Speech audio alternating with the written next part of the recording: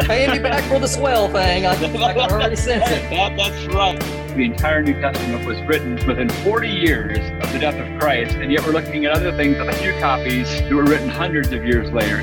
Felt like what was coming was, I'm always the expert, Darren. And now, the Flaming Sword.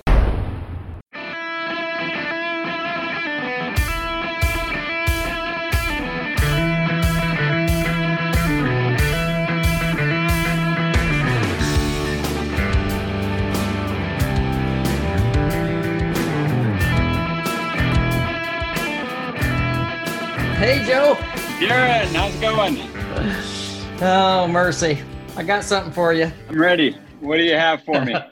Remember when, I think it was a couple podcasts ago, you said you were swell? I was super swell, my friend. Okay. Well, that's not from the 1960s like I had proposed, but it is from the 1930s. And that's probably right. Well, here's the thing. You're going to love this. It's an old word that basically means fantastic, generally used by old people or hipsters to try to sound hip. If you look up hipster, it's really not looking good for you. Let me just tell you that. Well, I got two things for you based on that. One is that I'm going to go with a real word from the 60s and say that I think the word swell is groovy. Groovy. There you go. And then the second thing I'm going to say is there might be some listeners that are confused that thought we were actually talking about apologetics or the defense of the Christian faith and not how can Darren get back at Joel for something he said 2 weeks ago. I'm just saying. Look, everybody knows from listening to these podcasts, they know the epic failures I've already had. So if I don't throw some stuff out there, I got to level the playing field. I am going to create my own failures. And that's my story, and I'm sticking to it. You're going to stick to that? You got it. Speaking of failures, for those who listened to the last podcast, we did have some phone calls. That was not orchestrated. Although I didn't edit it out, it was going to be an issue. So I did add a little comedic overplay there afterwards. So I hope everyone enjoyed that. But that was not planned. And we got through that. Just real quick, it is important to let people know that both callers were absolutely enamored, enthralled, and enraptured with our podcast. Speaking of that, we had Carmine on, Carmine Hetrick. Yes. And what'd you think of that, Joe? He had some scientific evidences from the Bible. I thought it was interesting.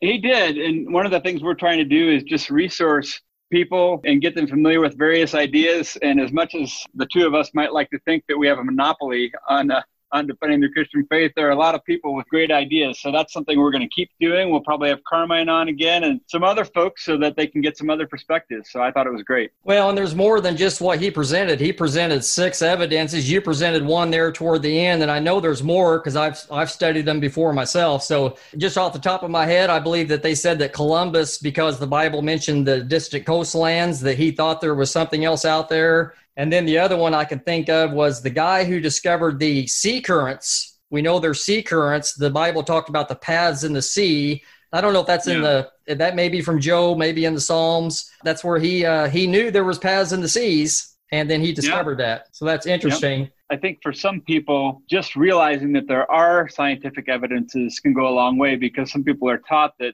if you're a Christian, you don't have any evidence for things you believe in. And so that in itself can be a big encouragement. Yeah. And what's good about this is that's just evidences of science in the Bible, which is just only one aspect. If you think about all the podcasts we've had so far, we're talking about different aspects that when taken as a whole, that's when you really start to create a great argument, a systematic argument, not only for God, but then for the Christian faith. Absolutely. In our first podcast, we ran an audio of Dr. William Lane Craig, which was talking about the existence of God. And what we didn't get to play, an interesting clip, which was part of the same debate. Now, he was debating a guy, Dr. Louis Wolpert. I hope I got that right. Wolpert, believes in evolution, definitely is agnostic or atheist. But I wanted to play the second half of this clip here. You're going to get a kick out of this one. So just give me a second. Audience will love it. Yeah.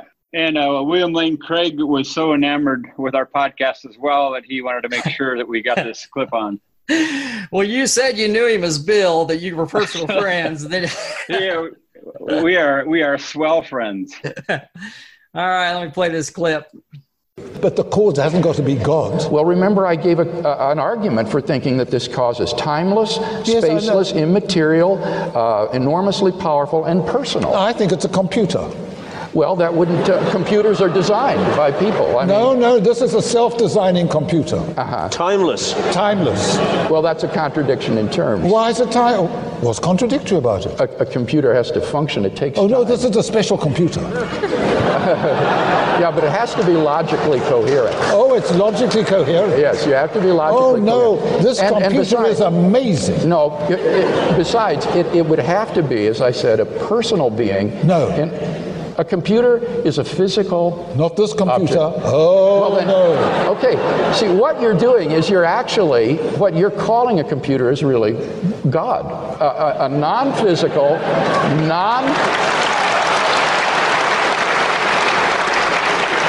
It's just another word if you rob it of all the attributes that make it a computer. Unbelievable. All right. I don't know. We can laugh at that, but then it's sad. Yeah. I mean, this guy is like in the top of the line I want to say he's in biology, and it's just amazing that he would make that statement. Yeah.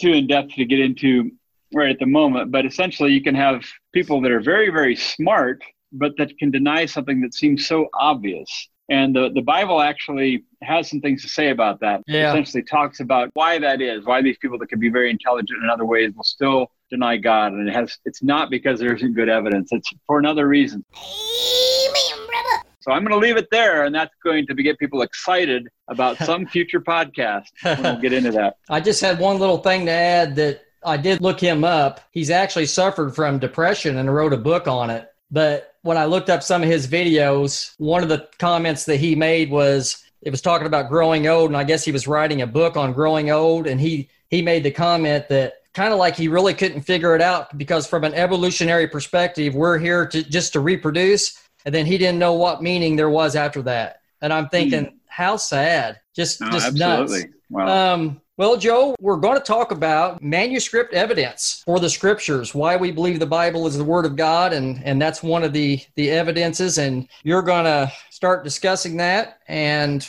that should take us through the podcast here. Hopefully I'll be able to chime in, but you're the expert here today.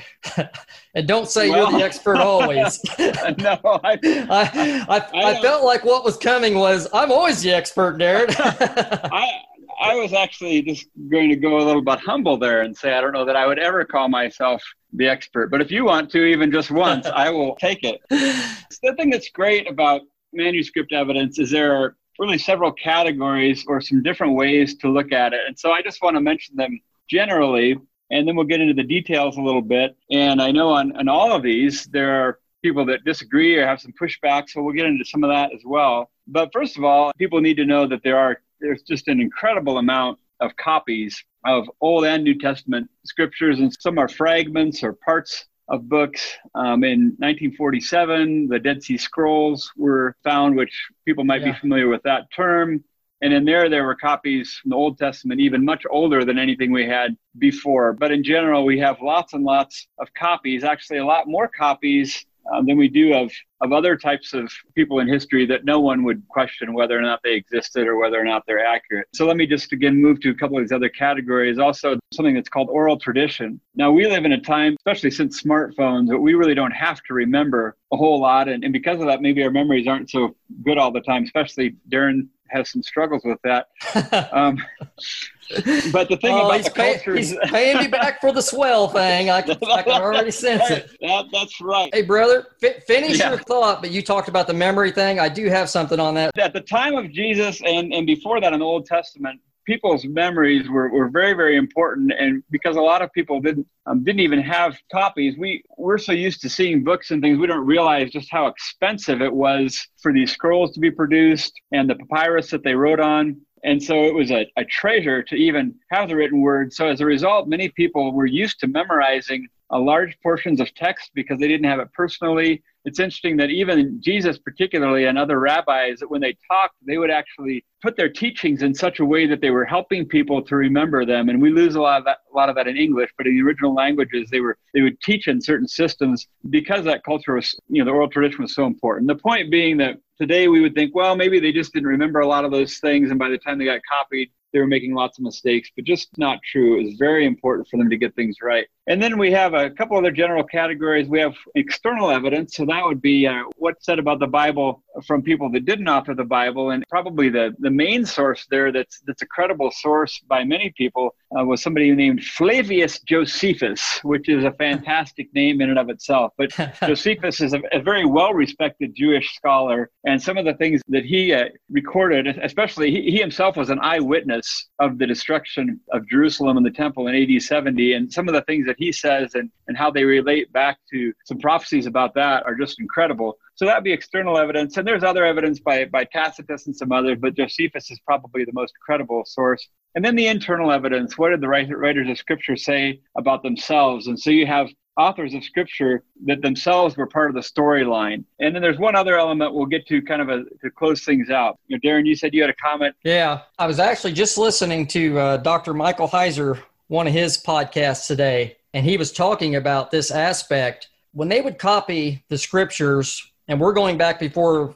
chapters and verses were added, because that was added later, much later. Right. They would actually be able to just put like the first letter of the sentence and be able to know that when they was reading that, it would be like us going back and saying, okay, chapter 1, verse 2, just by putting that first letter, it would jog their memory of knowing what word was next and what they were talking about. And he was just saying the memory aspect that they had would just defy any concept of memory we have today. And he went on to make the comment, we got TV today, we got all these distractions. These people, the ones who were copying these materials, it would be passed down from generation to generation. And that was their goal. That was their thing in life. That's what they did, and they did it well. Well, absolutely. And just to follow up on that, before the Dead Sea Scrolls, the oldest copies that we had of portions of the Old Testament were somewhere just a couple or 300 years 80, so after the life of Christ. And there's some different opinions on some of that. But the point is, the Dead Sea Scrolls, which were discovered in 1947, those copies of some Old Testament texts were about 1,000 years older than what we had previously. And yet when you line those up, there was virtually no difference. Every once in a while, you'd have a spelling difference, maybe a style difference, but in terms of the overall meaning conveyed, no difference whatsoever. And the Old Testament copyists, they took this so seriously, like you were just saying, that they would actually record the middle letter of the entire Old Testament. In Hebrew, letters line up with numbers, and then they would look at the middle letter of each line of the text, and that was one of the ways they determined. So in other words, say you made a copy and you noticed that the letter C was in that particular line 17 times, I'd need to make sure the letter C was in my copy 17 times in that same line. And it's just amazing. And this is something that I want to just clear up. We talk about the Bible being inspired, and they'll say, well, were the copies inspired? All our translations inspired? What was inspired or breathed out by God was what's called the autographa, which was the original copies. And so we're not claiming that the copies hundreds of years later or all the translations are inspired.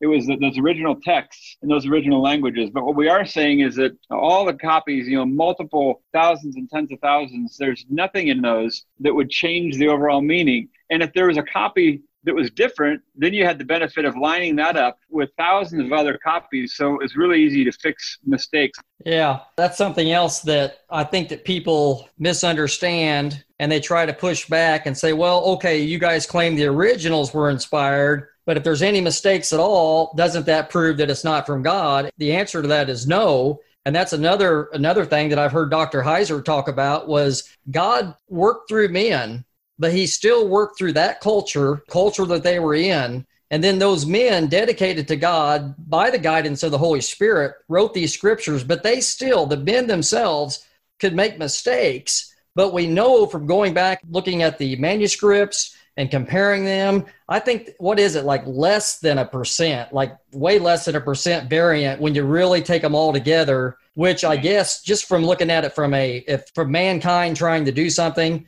it's just extraordinary when you consider they didn't have computers, they didn't have the resources that we have today. So it's still extraordinary. It is. And here's the thing, and I hope I can explain this correctly. I think it's actually better in a way that we don't have the originals. And here's why. Now, there's no evidence that anybody that's copied the Old Testament and the New Testament ever purposely tried to change a text. There's just no evidence of that. They took the Word of God so seriously. And there are places in the Bible itself that says if anyone adds a word to this, if anyone takes a word away, that's a bad thing. And so these copyists wanted to get everything exactly perfect. But if we had the originals and somebody went and made an error on the originals, then we would be in big trouble, because we'd say, well, maybe the whole thing is kind of a racket. But knowing that people might change copies, but you have all these copies to compare it with, I think that was actually God, in a way, protecting things, because we have a way, if there's a variant, to go back and look at the other texts. Because we don't have the autograph for the original, there's no way we can say, well, somebody went back and tampered with it. And the other thing that sometimes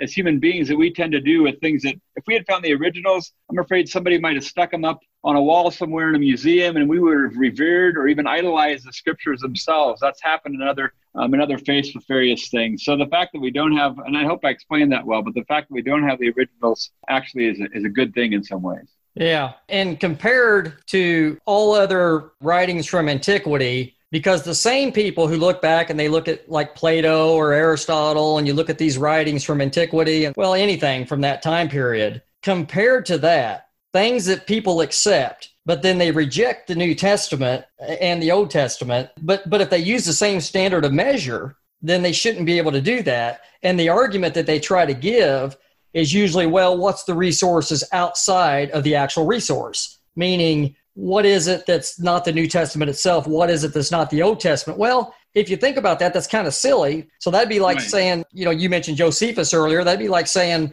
well, who quoted Josephus? And if only one person quoted Josephus, we can't take Josephus's writing. It's just I really don't understand the logic of where they're coming from, except the fact that they just don't want to accept the true biblical accounts as facts, the same way they would what Plato said or what Aristotle or someone else. Right. Some of those ones you mentioned, another really well-known person in history would be Alexander the Great. Some of those, you only have a few copies, maybe 10 or 20 copies of things, sometimes that were written 200 to 300 years later. And we have I'll just go to the New Testament here. And some people differ on this slightly, but I actually believe that all the books in the New Testament were written before AD 70. And I mentioned earlier the destruction of Jerusalem. That was such a huge event, something we'll get into more later, I'm sure. If there would have been some letters written after that, and they wouldn't have mentioned all of Jerusalem, over 1 million people killed, probably around 2 million that went into slavery, the destruction of their temple, their whole religious system, in essence, was obliterated. It would have been really odd for nobody to write that. So I actually believe the entire New Testament was written within 40 years of the death of Christ, and yet we're looking at other things with a few copies that were written hundreds of years later. And you're right, there's no comparison. And let me just go to some numbers now, because this is pretty exciting. Now, I don't know if are you a football fan, Darren? Not really. Not really. Come on. That's okay. All right, no, that's okay. I used to be more. I don't follow it like I used to, but I can guarantee you that there's going to be football fans that's listening. And by the way, we're just about out of time, brother. So all right. Well, this is a good way to wind things down a little bit. So the Denver Broncos, I think they have a new stadium now. Their stadium used to be called Mile High Stadium, and a lot of teams would have trouble playing a Mile High Stadium just simply because of the elevation, and Denver would have a little advantage. With that in mind, for the New Testament texts themselves, if you took together all the parchments, all the scrolls, and stacked them up page by page, how high would it be, Darren? That's crazy. A mile high. Is that not crazy? That is nuts. That is crazy. And then you add all the New Testament and Old Testament texts together, you've got over 66,000 copies, and it ends up being millions of pages, and it's pretty outrageous. And let me just kind of end with a scripture that talks about what internal evidence that these authors were also participants. So Moses would be an example where Moses is talking about details that he wouldn't have known if he was really in the story. Certainly Jesus does the same thing. But there's a quote here from Peter. It starts, I think it's 1 Peter 1, verse 16. I may have the wrong reference there, and I apologize if I do, but It says this, Peter says, "We did not follow cleverly devised tales when we made known to you the power and coming of the Lord Jesus Christ, but we were eyewitnesses of his majesty." And it goes on, and other authors say the same thing. And for people that would say, well, we're not sure about that, again, there were so many things in those letters that showed they were people from that culture.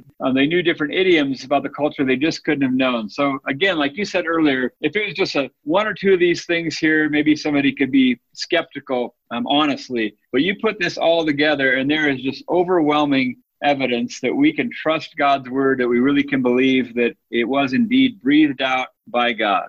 Can I get an amen? There's a good story of the famous atheist turned Christian C.S. Lewis, who actually studied mythology and studied ancient writings, and he knew them. And through the help of others, actually J.R. Tolkien, the Lord of the Rings fame, and him and another guy was kind of dealing with Lewis some. And long story short, in Christian circles, you hear the saying, the myth that's true, which kind of come out of the fact that C.S. Lewis realized, this isn't a myth. This is real. This is true. Right. There really was a Christ. There really was a resurrection. And him being an expert in the mythologies and the other writings of antiquity, that does carry some weight. Yeah, and for anybody who's interested, C.S. Lewis wrote one of his books addressed a lot of that. It's called Surprised by Joy, and it's kind of his journey from atheism to Christianity. And then he also has a classic called Mere Christianity that is a real good place for people to start that want to learn more of the evidences for the Christian faith. All right, folks. Thanks for being with us. And I believe next time we're going to try to have Carmine back, and we're going to try to get into a little bit more on intelligent design. That would be awesome. All right. Hey, thanks, folks. To hair as she looks in the mirror, prepares herself for the day ahead. To the well to get some water. You never know what a day will bring. You've been listening to The Flaming Sword. Until next time, remember, love the sheep. Shoot the wolves.